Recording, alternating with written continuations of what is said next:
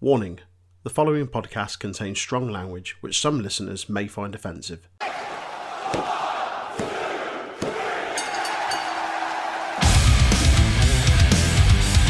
Hello, yes, Dan Housen here. Dan Housen has been summoned, raised via the internet, to tell you to please listen to Untitled Wrestling Podcast.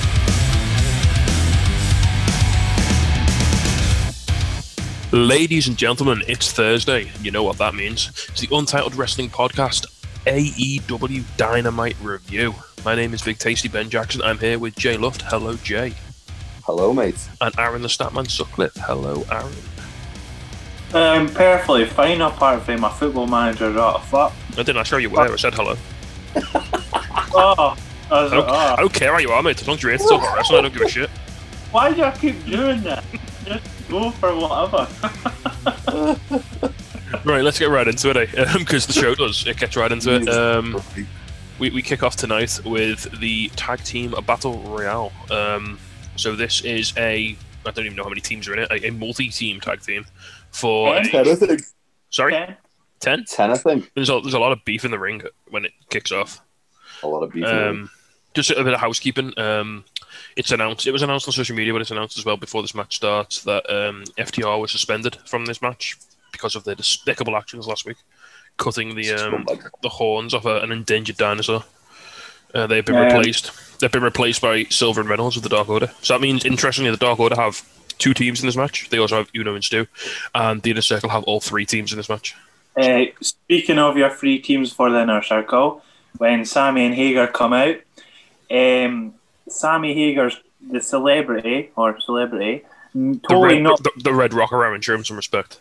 Well, whatever. He's totally respect on his name. He's totally not reading a script or anything. He knows. We're gonna have new AEW tag champs.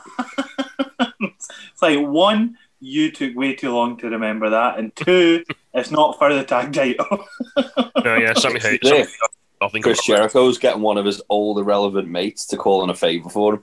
To be fair, Jericho's like, that's one of the things you get with Chris Jericho is access to like everybody in the world of classic rock. So that's true. Yeah, and he's gone for Sammy Hager out of that access in the world of classic rock. Well, you've literally got Sammy and Hager, haven't you? So it's kind of I think it's running the joke into the ground now by getting Sammy Hager to appear even more confused on every episode of Dynamite. So yeah, the Inner Circle come out and they are in WWE brought in Bad Bunny. AEW brought in Sammy Hager. To be fair, mate, if Bad Bunny couldn't front Chickenfoot, so check out the 2 Chickenfoot albums. They're really good. Got Chad Smith on drums. Mark Mendoza. No, who's it? Mark Mendoza? No, it's not. It's Mike Lantney from Van Halen, from Van Hagar, and Joe, the guy from Moneyball who does the. No, is it him? I can't remember who plays guitar now. Jesus. Yeah, Chickenfoot look good. Anyway, let's go away from this trash fire to this trash fire. So the Acclaimed come out and interrupt the Inner Circle's entrance with, again, I still think they're fun. I still like them. I still get a kick out of their little rap entrance. It does it for me. Yeah. I really like the Acclaimed. It floats my boat. Like it should suck, but they're just so charismatic. I think it works. Yeah. If they were like Everrise, for example. Anthony Bowens is he the one? He's the one who doesn't rap, isn't he? Anthony Bowens? He's the one who's like the proper like super talented wrestler. And he's such a good hype. He's such a good hype man, though. He's got mad he's just got great facial expressions and he's got great body language. It's it really works. It shouldn't I should hate this. I should absolutely despise it because I'm an old man and I think the gimmicks are stupid. But I think this is really funny. Yep. Don't put yourself down like that, Big Tasty. A little fun fact as the Bucks come out. JR says that the Young Bucks are going to try and emulate the Tampa Bay Buccaneers by winning back-to-back. JR thinks the Tampa Bay Buccaneers won the Super Bowl last year. They did not. It was actually their opponents, the Kansas City Chiefs, who won the Super Bowl last year. Did they? Come on, JR, you're a football guy. You're better than this. Yeah, it's a college football guy, though, isn't he? Yeah, but it's all the bloody same. It's actually Pat Mahomes who's going for the twofer, not the Bucks. That's like watching indie wrestling and go, yeah, but it's indie wrestling. Don't keep an eye on professional or exactly. Everyone knows Everyone knows the main event at WrestleMania.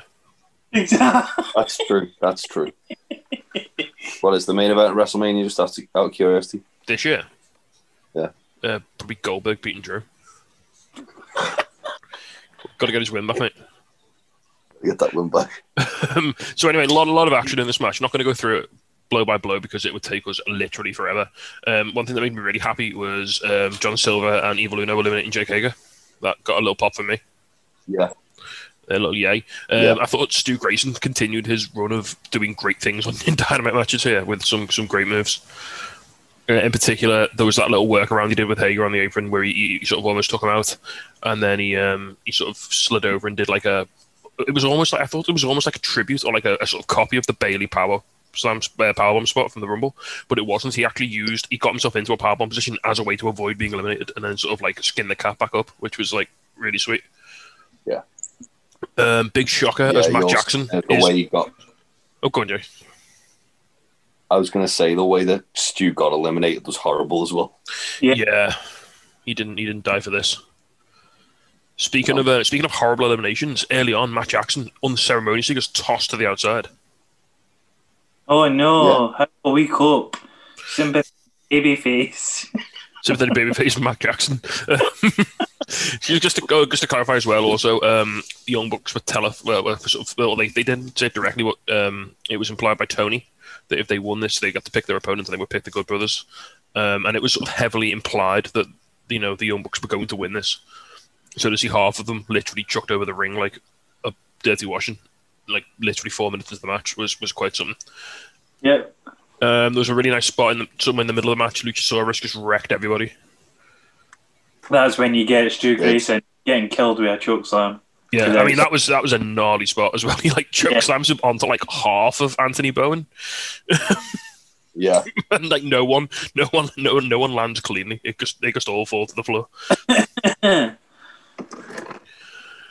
So we end up with a final three of, interestingly, Darius Martin from Top Flight representing, and Les Sex Gods, if you remember those.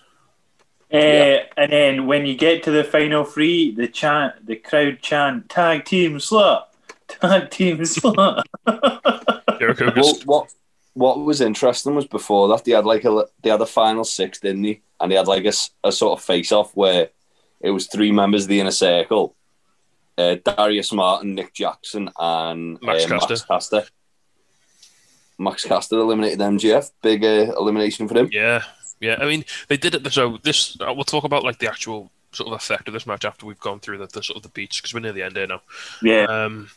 So it ends. We get to the final three. There's like a sort of tangle on the ropes, isn't there? And Jericho goes to like knock Darius off, but he accidentally like, from the resulting like confusion, Sammy gets knocked off and Sammy's out. So we end up with Jericho versus Darius.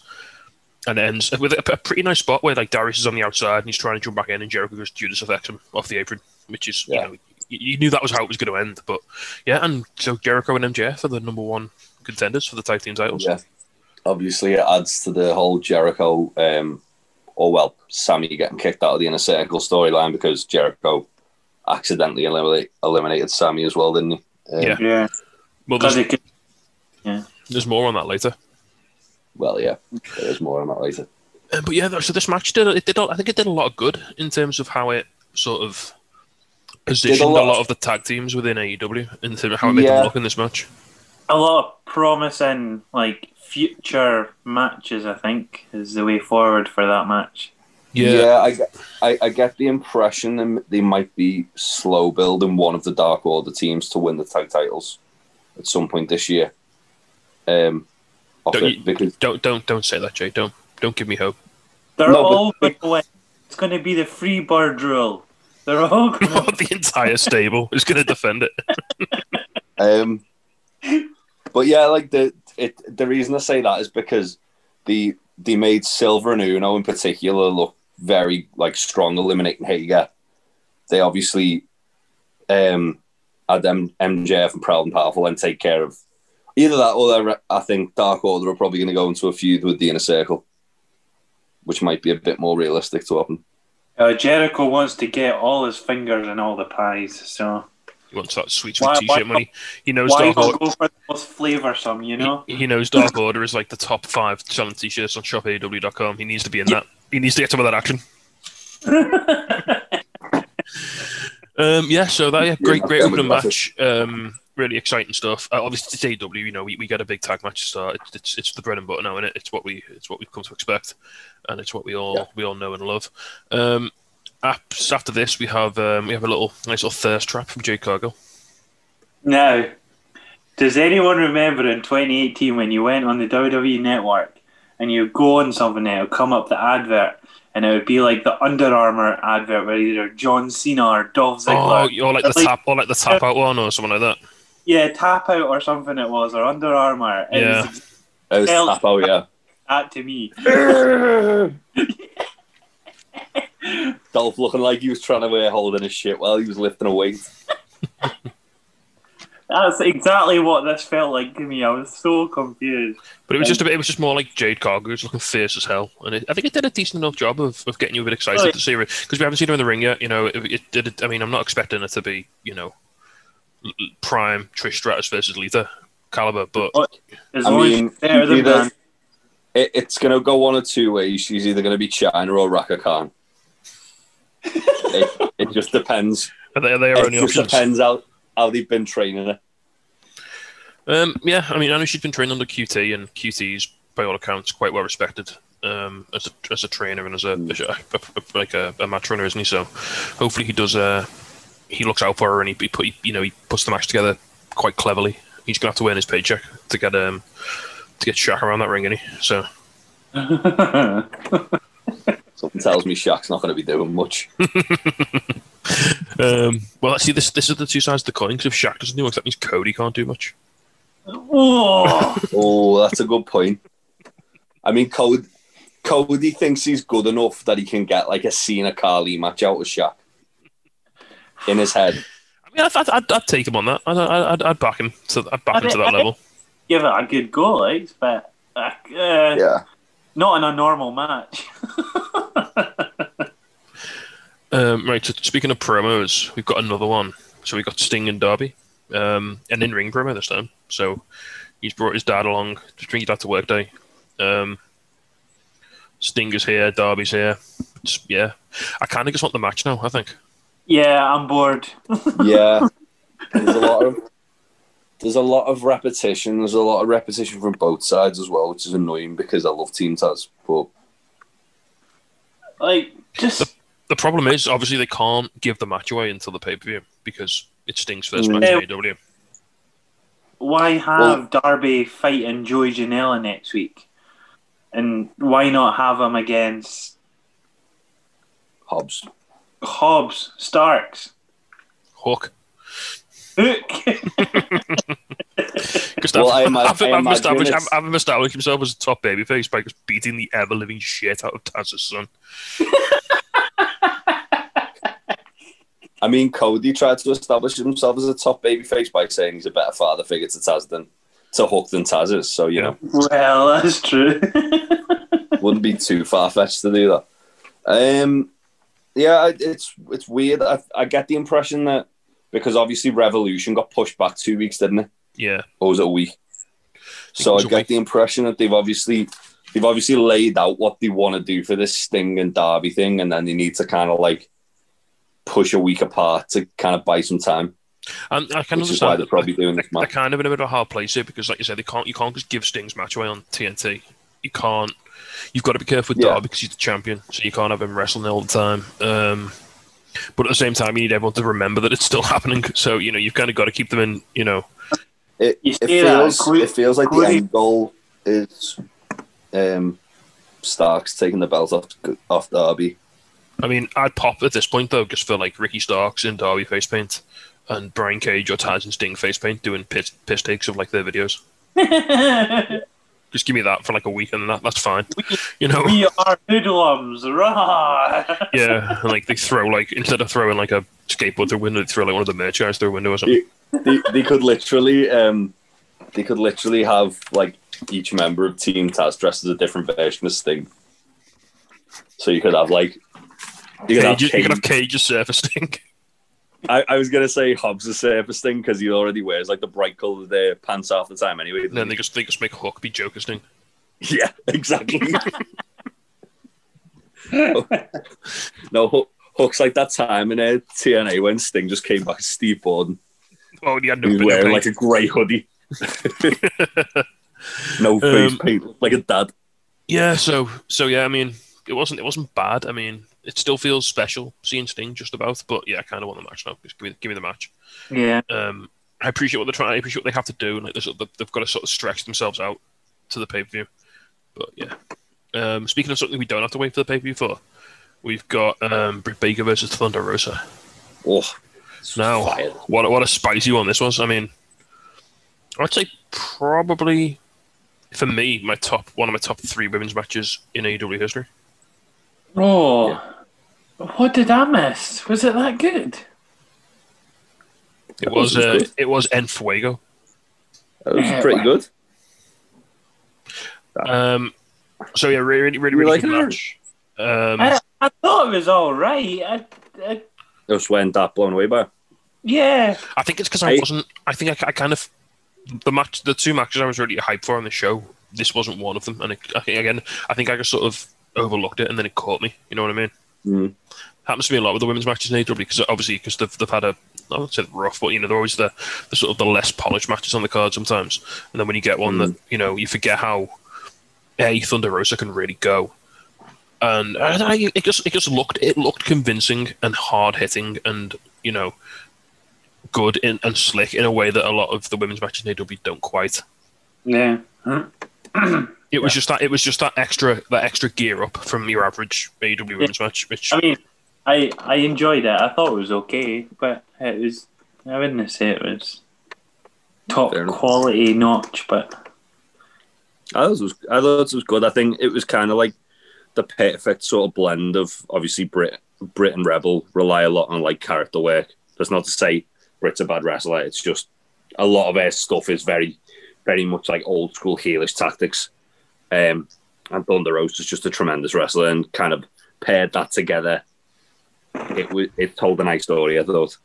I really liked that sequence sort of midway through the match towards the end where Britt was trying to get lockjaw on Rosa, and she just kept rolling and like kept trying to block it and roll into pins and sort of doing everything she could to sort of like stop it from getting applied, which I thought was great. It really sold like not only Rosa as a great technical wrestler, but it also sold the fear of like once it's been cinched in, no one's ever gotten out of lockjaw, have they? No.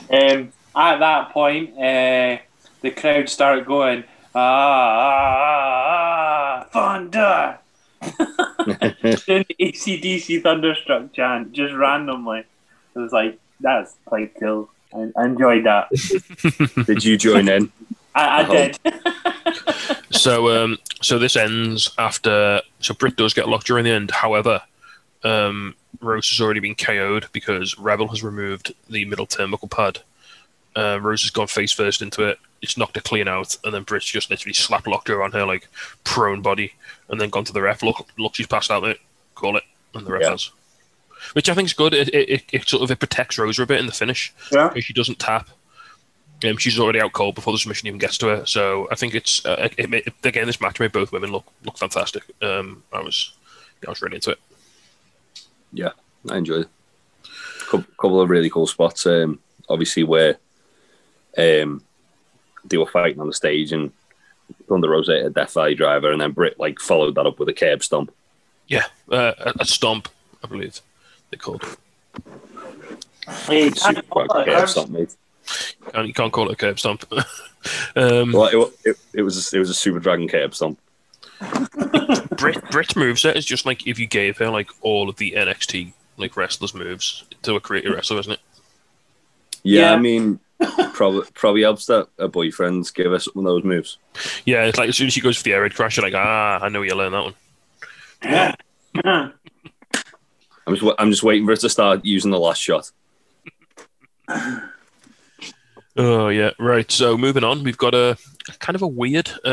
So they made a very. I just missed a second or so, but they had a Hangman Hardy promo that turned out was actually from the previous week. Yeah, they did it. I'm guessing they put it on Twitter. They did a similar thing with something else, which I'll get to after we've talked about the show.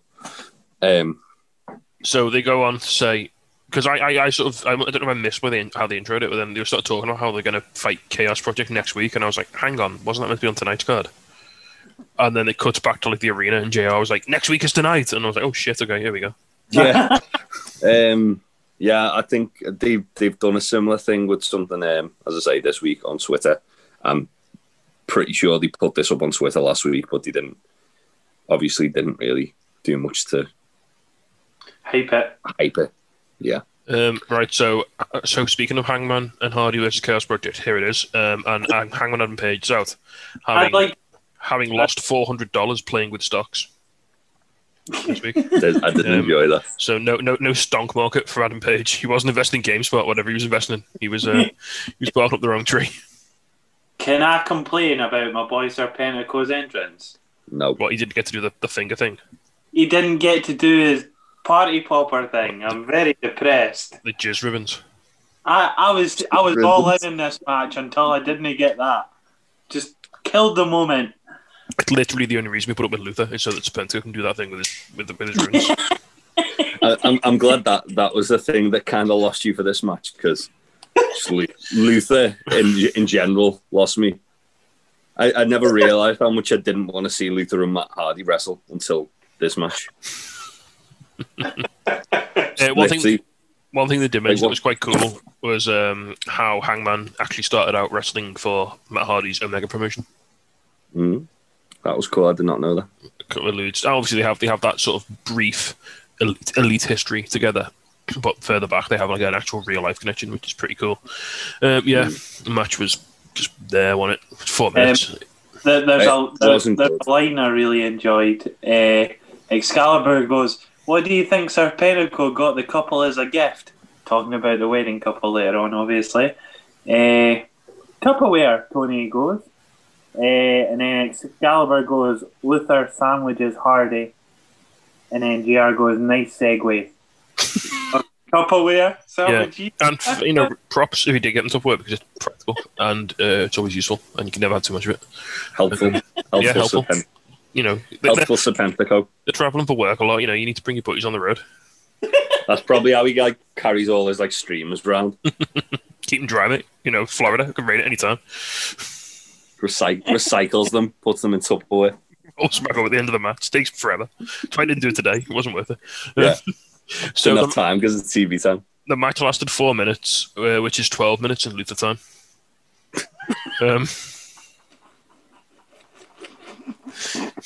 12 minutes in Luther time. You've been dying to say that, haven't you? Yeah, I've been trying to get that shit in for ages.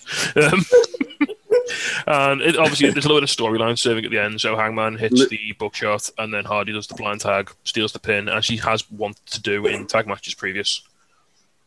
Yeah. You're right, Aaron. Yeah. And then. Yeah. And then. It's once a week every time. And then it's once a week. That's once a fucking podcast, isn't it, mate? We all good? Yeah, Matt Hardy and Luther fighting was like two fellas fighting outside of Burger King over the last chips. Yeah, they didn't really cover each other's weaknesses, did they? Let's face it. I mean, match, I didn't hate it. It was fine. It was there to serve the story. It was 4 minutes of my life. Basically, we're lucky. I was glad when it was over. Yeah.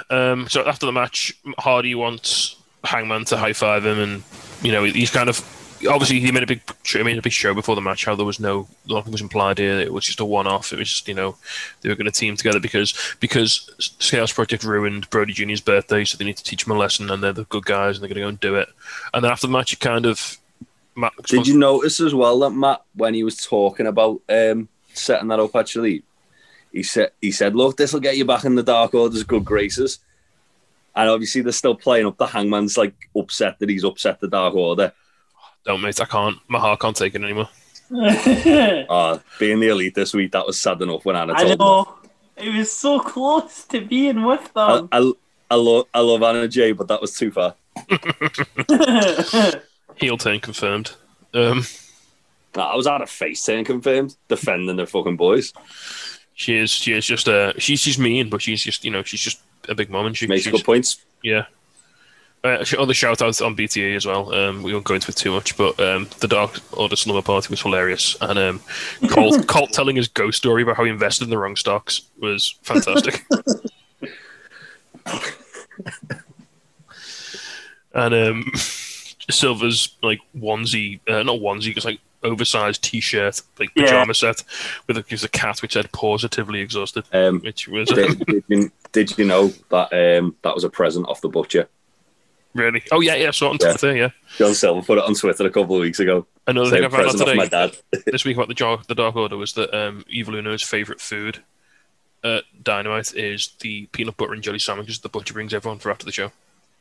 The butcher's just like such a nice man, isn't he? Yeah, for a man who looks like he's going to murder your soul. He's such a wholesome. He's actually a such really a nice wholesome guy. creature, but he looks like he'd like stab you for fucking the last like $5 in your wallet. Yeah.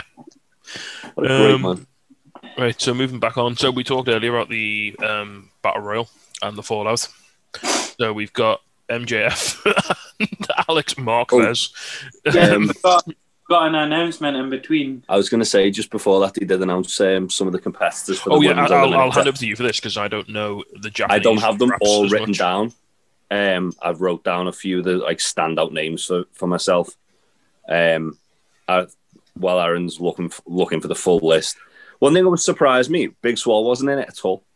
I was quite shocked by that. Like, they on the American side, they announced Serena Deeb, Riho, who else? Anna Jay, Layla Hirsch, Ty Conti, Britt Baker, Layla Hirsch. All of them are in the United States side, your left-hand side of the bracket. Serena Deeb, Riho, Britt Baker, Tay Conti, Thunder Rosa, Nyla Rose, Anna Jay, and Layla Hirsch. And then you go to the right side where all the matches are going to be in Japan. Aja Kong, Yuka Sakazaki, Veni, Emi Sakura, Ryo Mizunami. Fucking hell. Trust me, it's hard.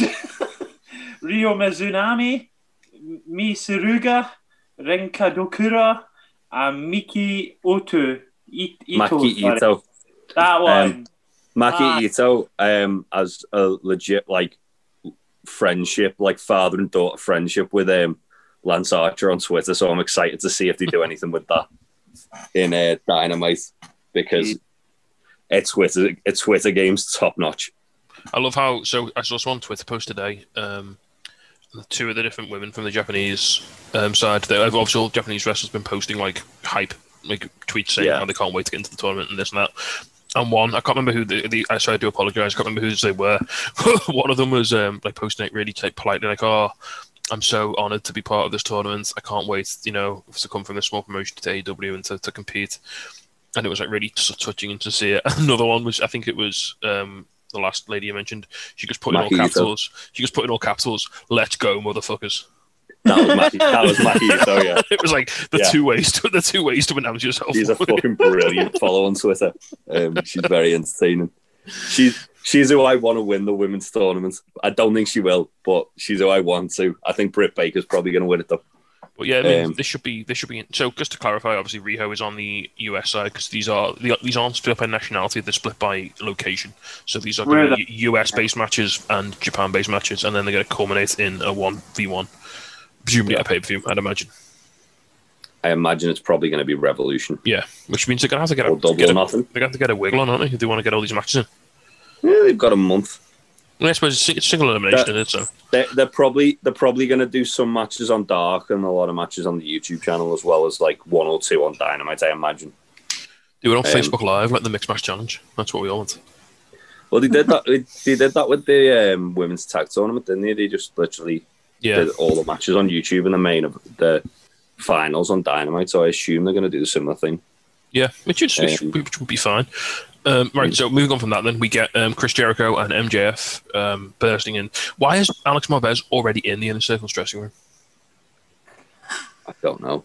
He seems to be like that. Seems to be his gimmick, where he just kind of gets in places and it's like, "Why are you here?" Whereas Like, MJF showed Bradley up in calls him Kenny's house the other week. Alex Marquez. Yeah. Yeah. I like that. Yeah, so and so there was some really good storyline development here. So Jericho goes on about how how it's great that they're the inner circle and the number one contenders to the tag team titles, blah blah blah, and then Sammy's like, well, hang on, Chris, you're the number one contender, but we're not. And he's like, oh yeah, there's collateral damage. It's always collateral damage, and then Sammy's like, well, it's always us who's the collateral damage. He got me. Sammy got me. He's pulling on my heartstrings. This was a quite effective promo, and I felt for Sammy here. I really did. He was like, "Yo, Chris, when's it my turn? It's always your turn." Yeah. But you got the world title. Yeah. You got the tag team title shot. When does Sammy get Sammy's? And then he storms off, and Chris is like, Chris Jericho followed him out the room like a deadbeat dad who's ruined Christmas. It's like, son, honestly, I didn't mean to spend it all on liquor. I didn't mean to spend all your Christmas money on scratch cards. I was trying to win it big so I could take us all to Disneyland. Yeah. But yeah, and then so this more interestingly then is that what happens next. So MJF approaches the rest of the inner circle and says that they need to have a conversation. We don't see the rest because he orders Wardlow to throw the cameraman out of the dressing room. Now, Is that conversation about Sammy or is it about Chris? I think it's about both. Yeah. I think he's going to kick Sammy out.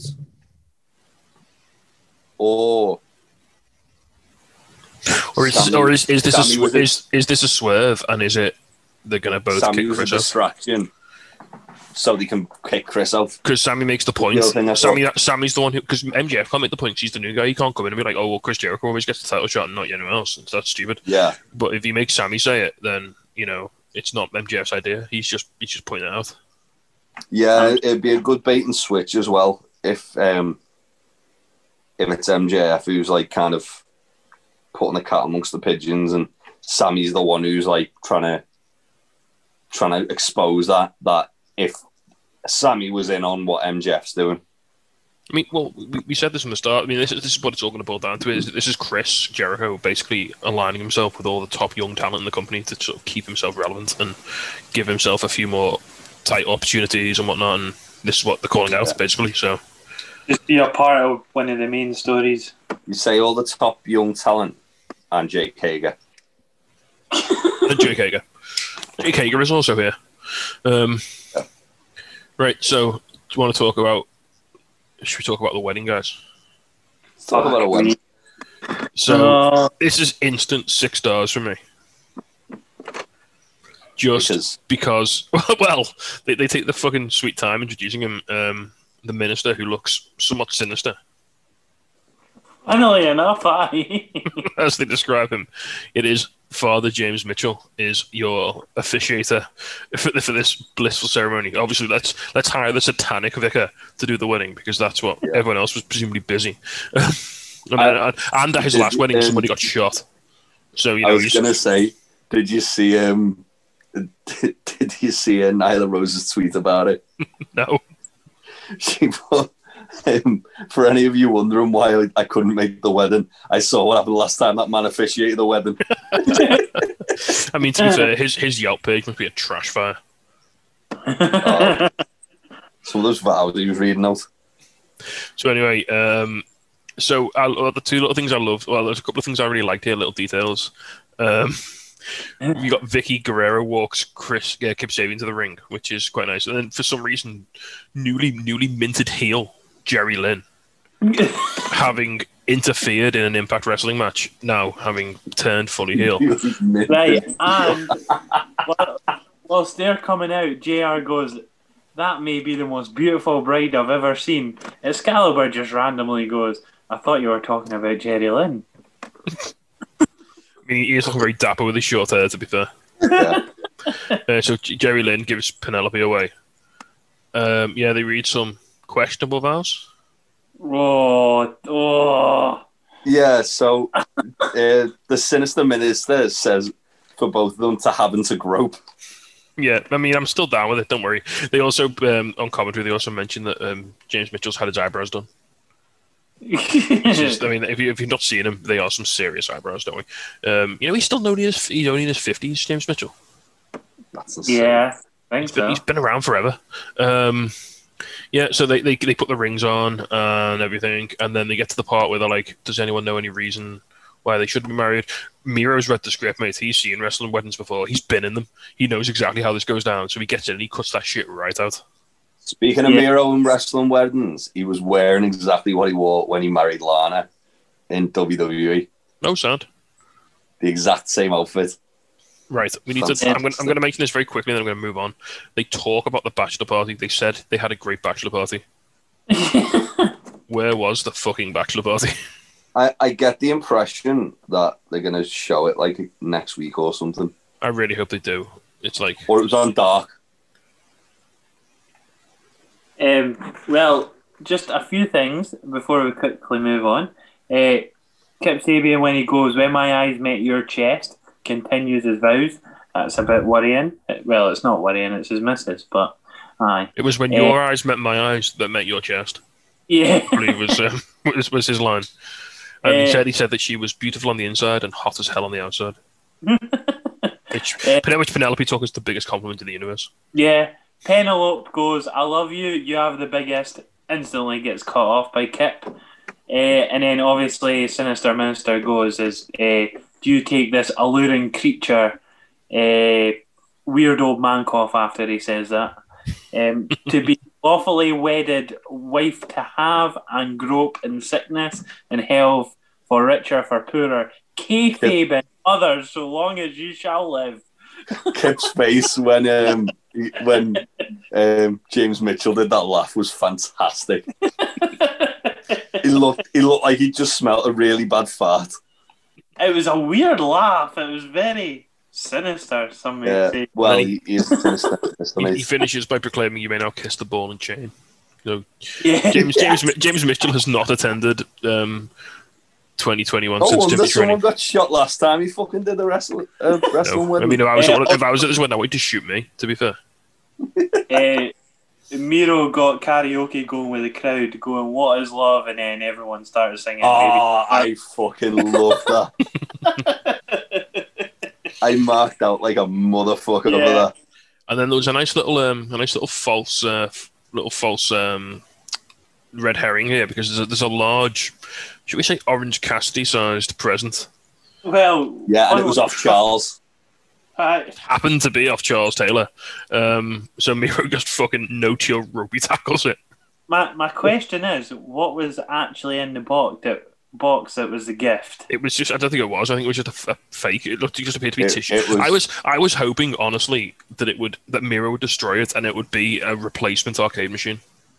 Yeah, that would have been really good. Bringing it all full circle. And what if Charles Taylor actually, said, "Right, now is the time to admit that we fucked up and to make amends." Yeah. And then Miro fucked it up because Miro was going. So as this sort of built, Miro's going like more and more Bridezilla.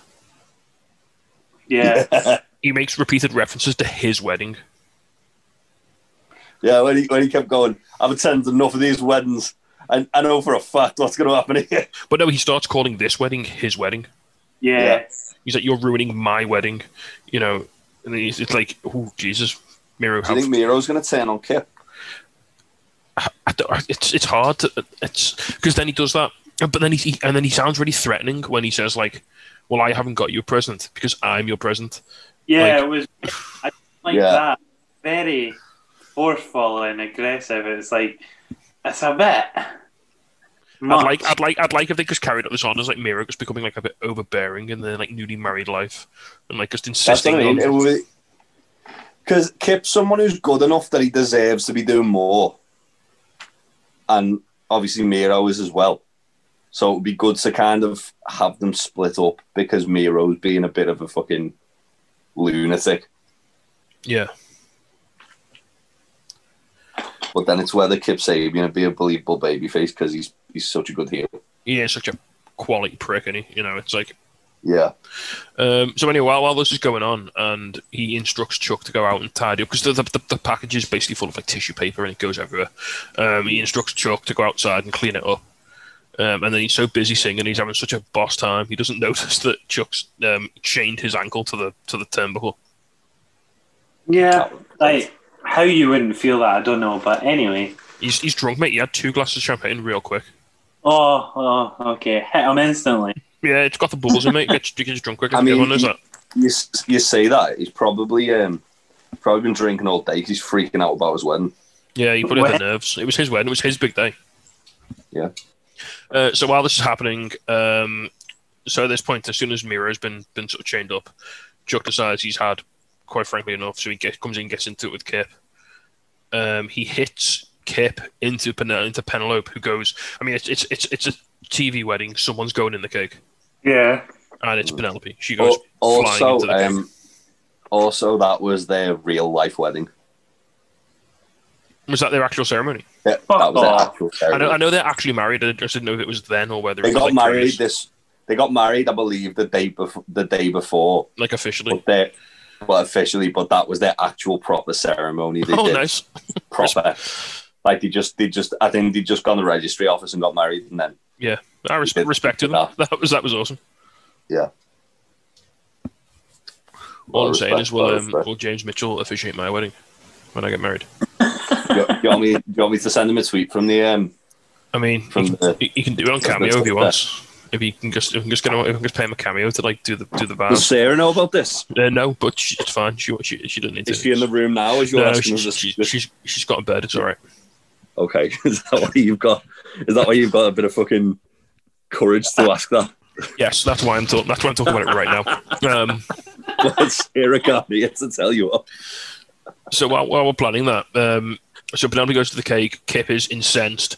He's about to do a punishment on Chuck, and who comes out of the cake of all things? Marilyn. It's not Marilyn Monroe. She's well dead. It's Orange Cassidy. He rises at the cake like a slacker phoenix. And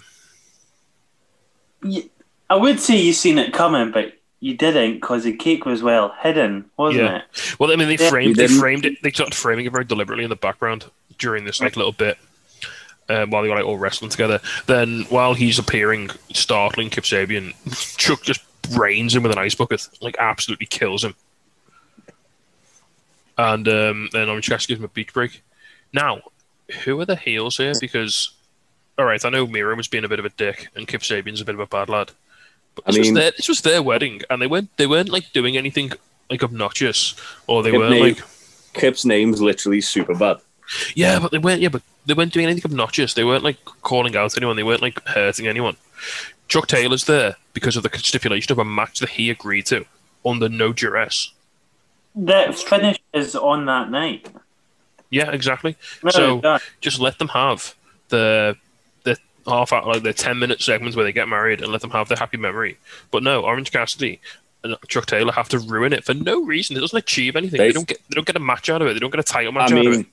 They did belittle Orange and Chuck's friendship, and they are literally the best friends. Yeah, I mean, they are the best friends. They take the shit very seriously. So yeah, so they're fighting for the honor of their friendship.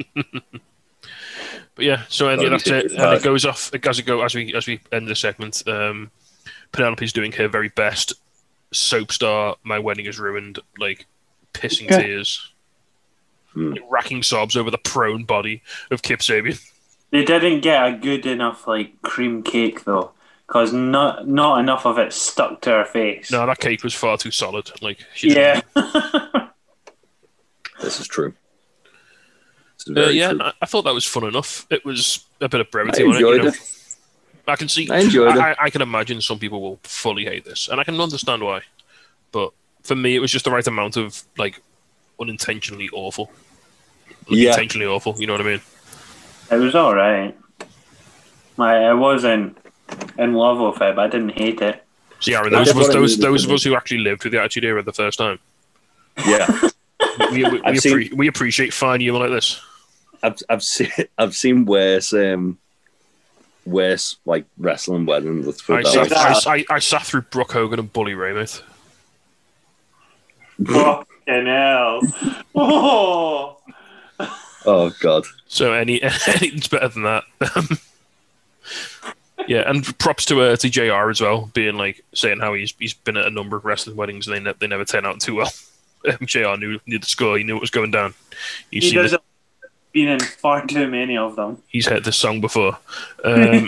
Speaking of things from the Attitude Era and throwbacks, let's have a bit of Shaq calling out Cody on Inside the NBA. I've got one line for this segment. Is it when he describes the Black Tornado? Oh no! I just went. Shaq calls Cody a cupcake. Cupcake Cody. Cupcake Called him a Cody. cupcake a lot, didn't he? Yeah, he says it multiple times. He also debuts what he's calling he's going to hit him with the Black Tornado, which is kind of like protecting the ball into a Judas effect. And Yeah. so Jericho might pull some strings and get that changed. I mean, I don't know if Jericho's got that kind of pull. Mate, Even with Jericho's got that kind of pull. Cody described their contract situation in AEW, their contract styles, as tier 0 to tier 5, and then tier Jericho. Tier Jericho. Fair play. So Jericho, they actually just, it's kind of weird because like I think the other analysts on the panel are kind of mocking him because they're taking the piss out of him. It's the real world, and to them it's fake fighting. Shaq's doing a fake fighting with Cody Rhodes. When they're like, just sit down, Shaq. And he like legitimately knocks over like one of the COVID screens. Like, yeah, I like Shaq. Calm down now, mate. I can put a bet that 2 of the 3 of those guys didn't know who Cody was. No.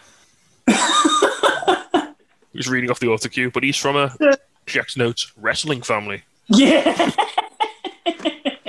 Like at least 2 of the 3 of them did not have a clue who he was. That's very true. Right. They did announce as well the match will be taking place on the Go Home episode of Dynamite. There's a reason for that. It's because Revolution is on the same day as the NBA All-Star Game. Okay. And Shaq ain't missing that, so. No, not at all. Yeah, so from a match that you're all quite scared about to a match that I was incredibly excited about, let's talk about the Eddie Kingston Lance Archer Lumberjack match. This was a good match. I enjoyed this. Oh, I mean, yeah, Archer gets right into it. He comes straight out the gate. He no longer yeets like random lads outside the entrance. He just yeets himself out the entrance into Eddie Kingston's face, which I'm all for. So they do this thing in AEW. I don't know if this happens in every Lumberjack match because I don't really see that many of them these days. They have all the faces on one side and all the heels on the other side, which gives it quite an. Yeah. Is that sort of standard? Because that I really like the dynamic and the sort of possibilities that gives. So there's a couple of really great like little early things here. My favorite was Eddie Kingston just getting furious every time someone tries to throw him back in the ring. Yeah. So there's a bit near the start where Billy just touches him and rolls him back to the ring, and he just immediately gets back out and kills Fake Dolph. We're definitely gonna get Eddie Kingston vs Billy Gunn at some point, aren't we? It's just Billy. Just Billy. No gun, mate. No gun. Billy. It's fine. There's another great spot where Eddie throws Lance out on the face side, and he points at him. He's like, "Yeah, get him!" And they all just go well, just help him up and help him back in the ring, nice and gentle. They all panic and go, "No." Which then next time he throws him out, he makes sure he throws him out on the heel side, and then every time Archie gets thrown on the heel side, the faces come around to make the save, and Jack Evans is always there, just giving it loads at the front as the faces come around, which I absolutely love. Yeah, Jack Evans absolutely fronting. Yeah, I mean it's a decent match. It's pretty chaotic. The blade goes through a table at some point because someone I've never heard of spears him through it. Bear Country. Well, half of Bear Country. Half of Bear Country. Bear Country are quite entertaining. Yeah, give me some more of them. They look alright. Good thickness. Yeah. Also, Jake did clothesline the living shit out of Angelico at one point. Yeah. Yeah, so that was good. It kind of broke down a bit towards the end, but then it ends in quite spectacular fashion with Archer hitting Kingston with a blackout, which I didn't think he'd be able to do. So props to he did off the top rope, didn't he? Yeah. Yeah, but props to that. That was nice. And yeah, I loved as well when he went to do it on Ali, and Ali started crying. Yeah. Like Eddie Kingston just like backfisted the fuck out of him. It was just like, oh god. Yeah, again, it was kind of a coda to them. It wasn't. I don't think it was. It obviously wasn't as straightforward as the match last week. But it was a nice little full stop at the end of that. Archie gets the win. Obviously, sort of settles the score there. Yeah. Obviously, don't know if he's still got. Don't know what's next for Eddie really. Whether he's got more with Archie, whether he's going to get back into it with Pac. He can go. They sort of teased that he might be helping out. What's his name? What's his name? Fucking Don Callis. Oh right, I'd be into that. Because they did the whole where he attacked somebody. I want to say it was Penta, wasn't it? Oh yeah, it was Pac and Penta. Yeah. After when Kenny and the Good Brothers attacked somebody, Phoenix. Memory's fucking failing me tonight. That was after the Kenny Phoenix match, wasn't it? When Kenny was like gonna. It was. Yeah, they kind of teased that Eddie Kingston and his family were gonna be helping out with that. So we'll see. So I mean, if we're getting blood and guts, maybe Bill. And also the fact that Archer's kind of feuding with them now as well would indicate that. Yeah, it's all just kind of collapsing inwards in like a hail of stiff punches, which I'm kind of really into. Yeah, okay. So then after this, we get an FTR promo where they, I really like this promo. It was very short, very to the point. It was quite sinister, wasn't it? Yeah. Well, just a bit. So it starts off and they're saying like, they got suspended and Jungle Boy ran to the teacher and complained and got them kicked off the match. Bit of politicking, and then Tattletale. And then Dax was like, "We're not bad people, but we will do bad things if we need to." And that was like really creepy when he started saying that. I was like, Jesus, like serial killer vibes. It was it was quite horrifying. And then they pull, like speaking of murder, they pull in Marco Stunt, who's been like tied to a chair and gagged, being held hostage. Yeah, and Tully just gives him. It was the fact that whilst they were talking, all you heard was every so often just a little jingle. Yeah. I kept hearing it. I was like, the fuck is that? Like, there's a noise in the background. It's doing my tits in. And then it's just Marco's Stunt. As soon as he gets in camera, it just goes, oh, it starts like jingling. It's like, okay, makes sense. I also love how they still unironically refer to Luchasaurus as like a legit dinosaur. Yeah. They were like, we have to get handcuffed to a dinosaur. And it was like, that's what really wound them up. Yeah. Kayfabe's real. Keeping it kayfabe, mate. Yeah, so obviously the Jurassic Express FTR feud is nowhere near over. Tully gets into Marco's face and just starts screaming at him towards the end of the promo as well, which I'm kind of really into. Tully, they're such a great fit together, man. Tully and FTR are so good together. Yeah, Tully's like a proper like old school like heel, isn't he as well? If Sean Spears had to die for this, then it was well worth it.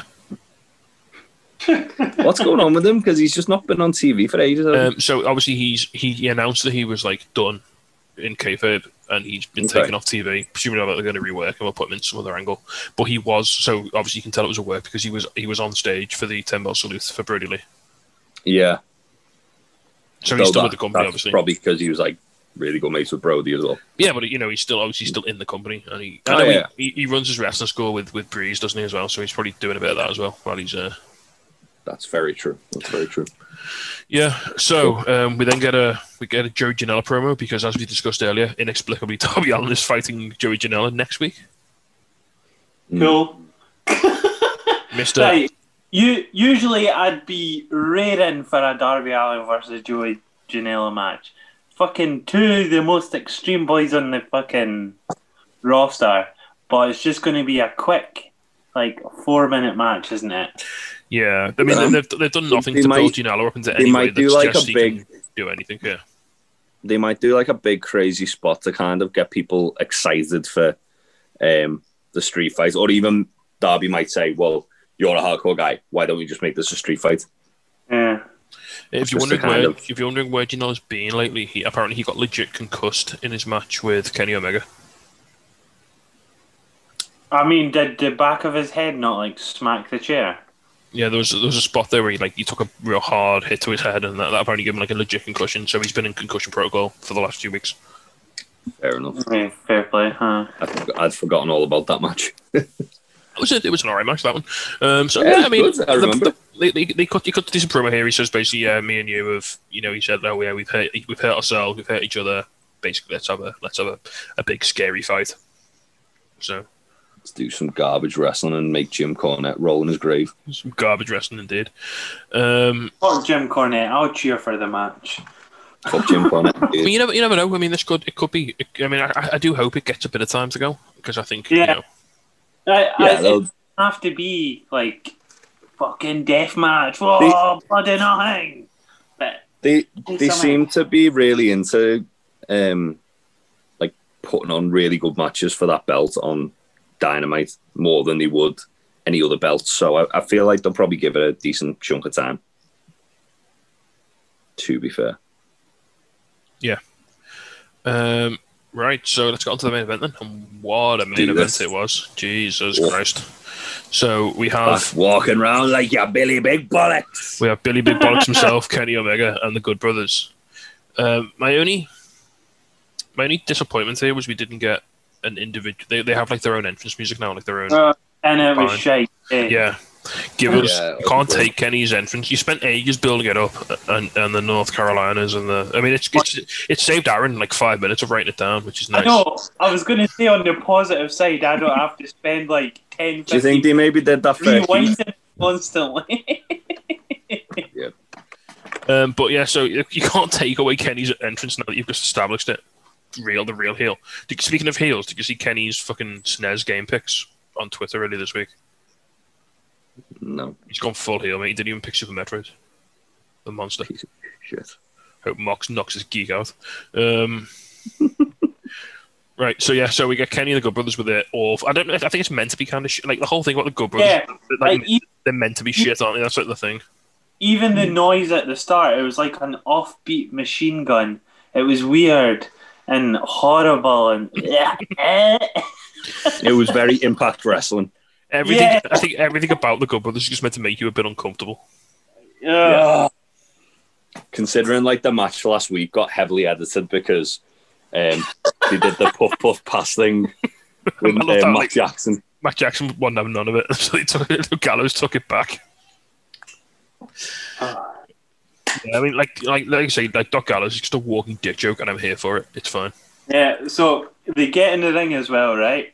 And as soon as Callis grabs a mic and starts talking, it goes to adverts. I noticed that. Don Callis starts cutting a promo straight to commercials. Did you notice on commentary as well that Excalibur kept cutting him off? Tony Khan heel turn confirmed. Callis kept trying to like talk, and Excalibur just carry on talking. The boy where Callis just went, "Oh fuck this." It's one of those emotional decisions Tony Khan keeps making. I mean, it was probably a good one. We didn't have to listen to Don Callis chat shit. So we actually get a proper entrance from the other guys. So we get Death Triangle's banging house theme, and then we get Mox's entrance, and they all sort of make their way down together. Right. So Pac I is a love that legit. Death Triangle did Mox's entrance. Yeah. Pac is a legit face now, and I don't really like it. Yeah, but he's still a scary, scary monster. It's when he was like fist bumping with Moxley and that. I was like, no, you're meant to hate him. Do you not remember when you went like a 20-minute draw with him like last year and hate guts and all that shit? Yeah, but he hates Kenny more. That's like the point. Pac was the only person until Kenny Omega beat Mox to come close to beating Mox as well. Because he had that draw, didn't he? So yeah, again, we'll not go blow for blow on this because it's a hell of a match. A lot. Yeah. If anyone want to call any spots they particularly enjoy? Yeah, so I love the fact that straight away Mox just got like Pac and Anderson like did the bit at the start, and then Mox just gets like in Gallows' face and just starts like trading like heavy shots with him, going blow for blow with him. A lot of this match is just Mox taking the beating as well, which is something you don't see all the time. That's very true. There was a bit where Mox fought out that Magic Killer as well, which is pretty cool. Phoenix got awesome hot tag. Yeah, Phoenix is like legit one of the best wrestlers in the world, isn't he? Like, and you don't realize it doesn't hit you until it hits you, and then you're like, oh shit, no, this guy is like legitimately one of the best in the world. I love there's a spot where Phoenix did that move where he sort of like locks the arm and then tries to run the ropes, and Kenny crotched him and then snapdragoned him off the top rope.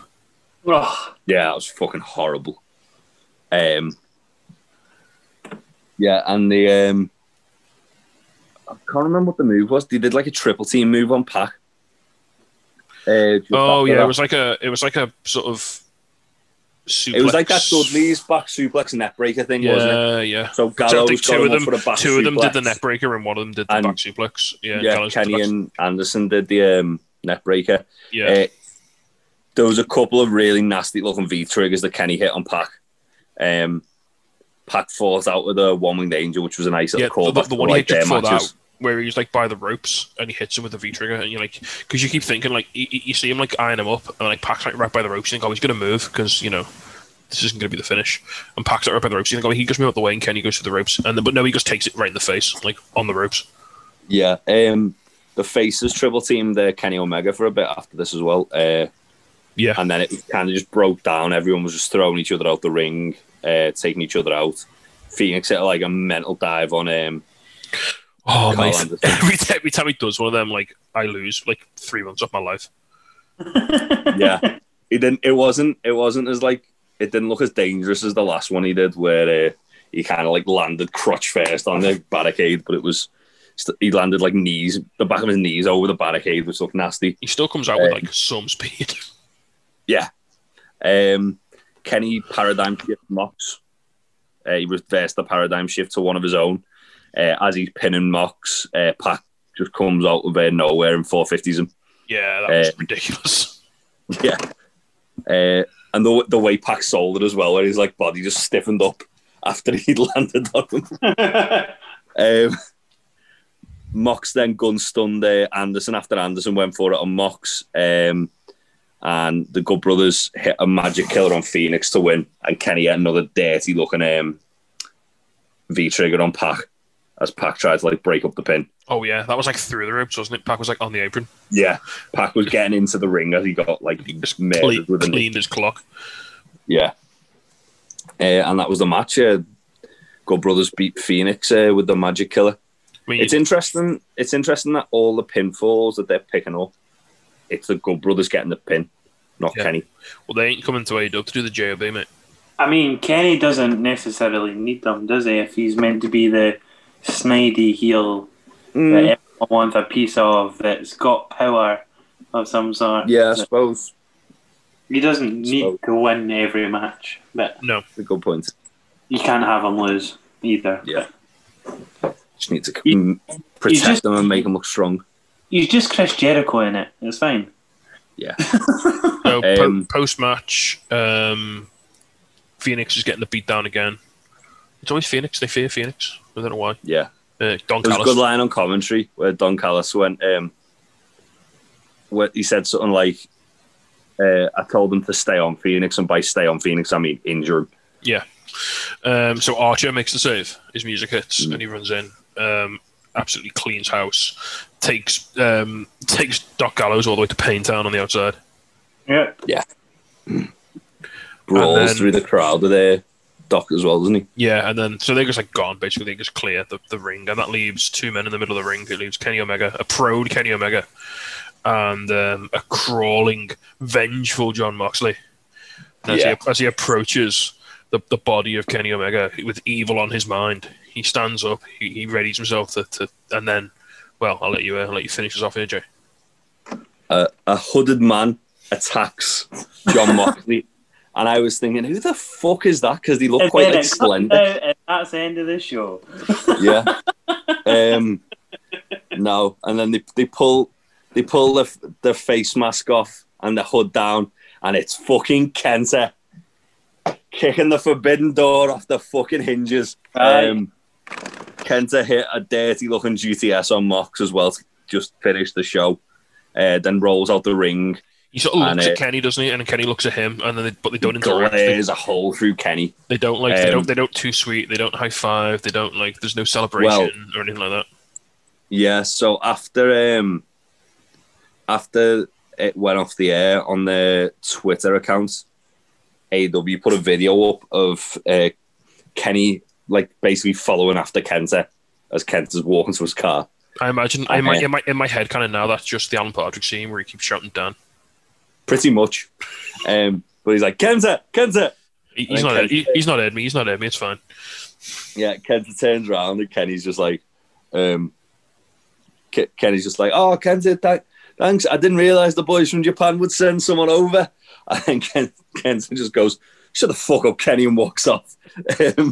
Nice. And then it got announced that next week we're getting a lights out match: Kenny and Kenta versus Mox and Archer. So not an official AEW match? No, because Kenny says at the end, Kenny goes, I mean, let's face it, Tony, I know you can't officially sanction the match because Kenta doesn't work here. Yeah. So, yeah. I'm guessing that means we've finally got that official working relationship. AEW roster Twitter has gone off in the same no-chill fashion that it went off after the Impact thingy, didn't it? So was New Japan's Twitter, to be fair. Yeah. New Japan Global's been fucking popping off about Kenta showing up on Dynamite all bloody day. Where's New Japan Strong? Like, hell? California. In the LA dojo, basically. Yeah. Right, so then, guys, shall we do some ups and downs for the show? Jay, do you want to start us off? Yeah. My down was probably the Chaos Project versus Hangman and Hardy. It was just a little bit on the shit side, wasn't it? And my up.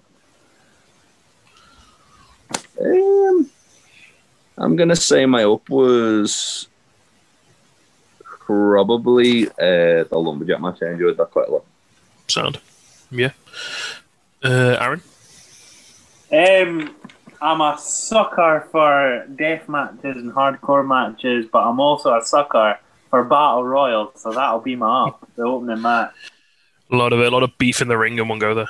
Yep, I love it when it's just a clusterfuck in the ring. You had the meat man in there, you had a dinosaur, they give you everything. I had a Jungle Boy, and we got a good Tarzan Boy entrance as well, which was yeah. The crowd actually singing along this time. Now that they've learned it, now it's fine. And my low, just Darby and Sting and Team Taz. I'm bored of it. I'm sick of seeing them. I'm sick of them doing the same thing over and over again. Sound? Yeah. I'll go. So for I'll try and pick something different for the up anyway, because it was a really good show with loads of bits. I would have probably said actually my three favorite matches. They were all good, weren't they? Except for one. The main event and the Kenta reveal sort of stand by themselves, don't they? But I'll throw it out to Britt Baker versus Thunder Rosa. I thought that was again. Okay. It's not necessarily it was the match that surpassed my expectations by the most, which I think counts as something. Give me more Thunderstruck chants, please. Just give me more Thunder Rosa in AEW, because there's a sort of pattern that all the AEW women's matches I really like tend to either have her or Serena Deeb or both of them in. So that's not a coincidence, I'm sure. And yeah, for the down, we'll have Hangman and Hardy versus Chaos Project. I mean, I guess I know it was just a little storyline throwaway thing. It was 4 minutes, but it feels like that match is still happening.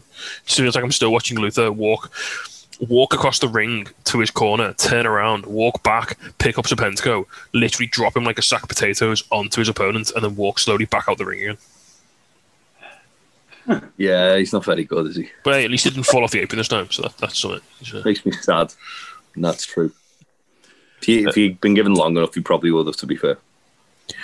Yeah, so thank you for joining us for what turned out to be a very entertaining beach break. It was well worth the price of admission, which, you know, being on TV, it was free. So, but yeah, it was some good matches. By all accounts, Jay, without crossing the streams too much, NXT was also a banger this week. It was very good. Really enjoyed NXT this week as well. So Wednesday night continues to win as a destination for wrestling, which is always good to see. Whether you like AEW, whether you like NXT, whether you like both, whether you like neither, Wednesday is where it's at. James, speaking of where it's at, if people want to get hold of us on social media, where are we at? We're on Twitch and Twitter at Untitled Rest Pod, easy for me to say. And we're on Facebook and YouTube, Untitled Wrestling Podcast. And Aaron, if all this wrestling talk has knocked the vibe out of my facial hair, how can I go about restoring it? You can get creams, oils, and other such things for your beard to look good at thatchface.com, where if you get a shit ton of stuff, you can get 20% off if you type in TroyXL85 in the promo code bar. Yep, you can use that promo code. You don't have to order it. You can order it. You can order as much or as little as you like. Please, if you are feeling generous, they do give a lot of their proceeds to testicular cancer charities, so it's well worth supporting them if you're in the market for some beard paraphernalia. It is also my contractual obligation to announce that if you would like some wrestling-themed beer, you can go to topropebrewing.com, place a little order there, and we will deliver it directly to your door. New beers are currently being brewed as we speak. That's why I'm knackered this week. I'm brewing all week. I'm actually doing some work. So yeah, new beers are being brewed as we speak, and they will be ready for you very soon. So keep an eye on the Top Rope social media for those. Anything else anyone wants to add, guys? Any little bits and bobs before we round I'm up? sure Aaron's got something. I know that's coming, but I'll.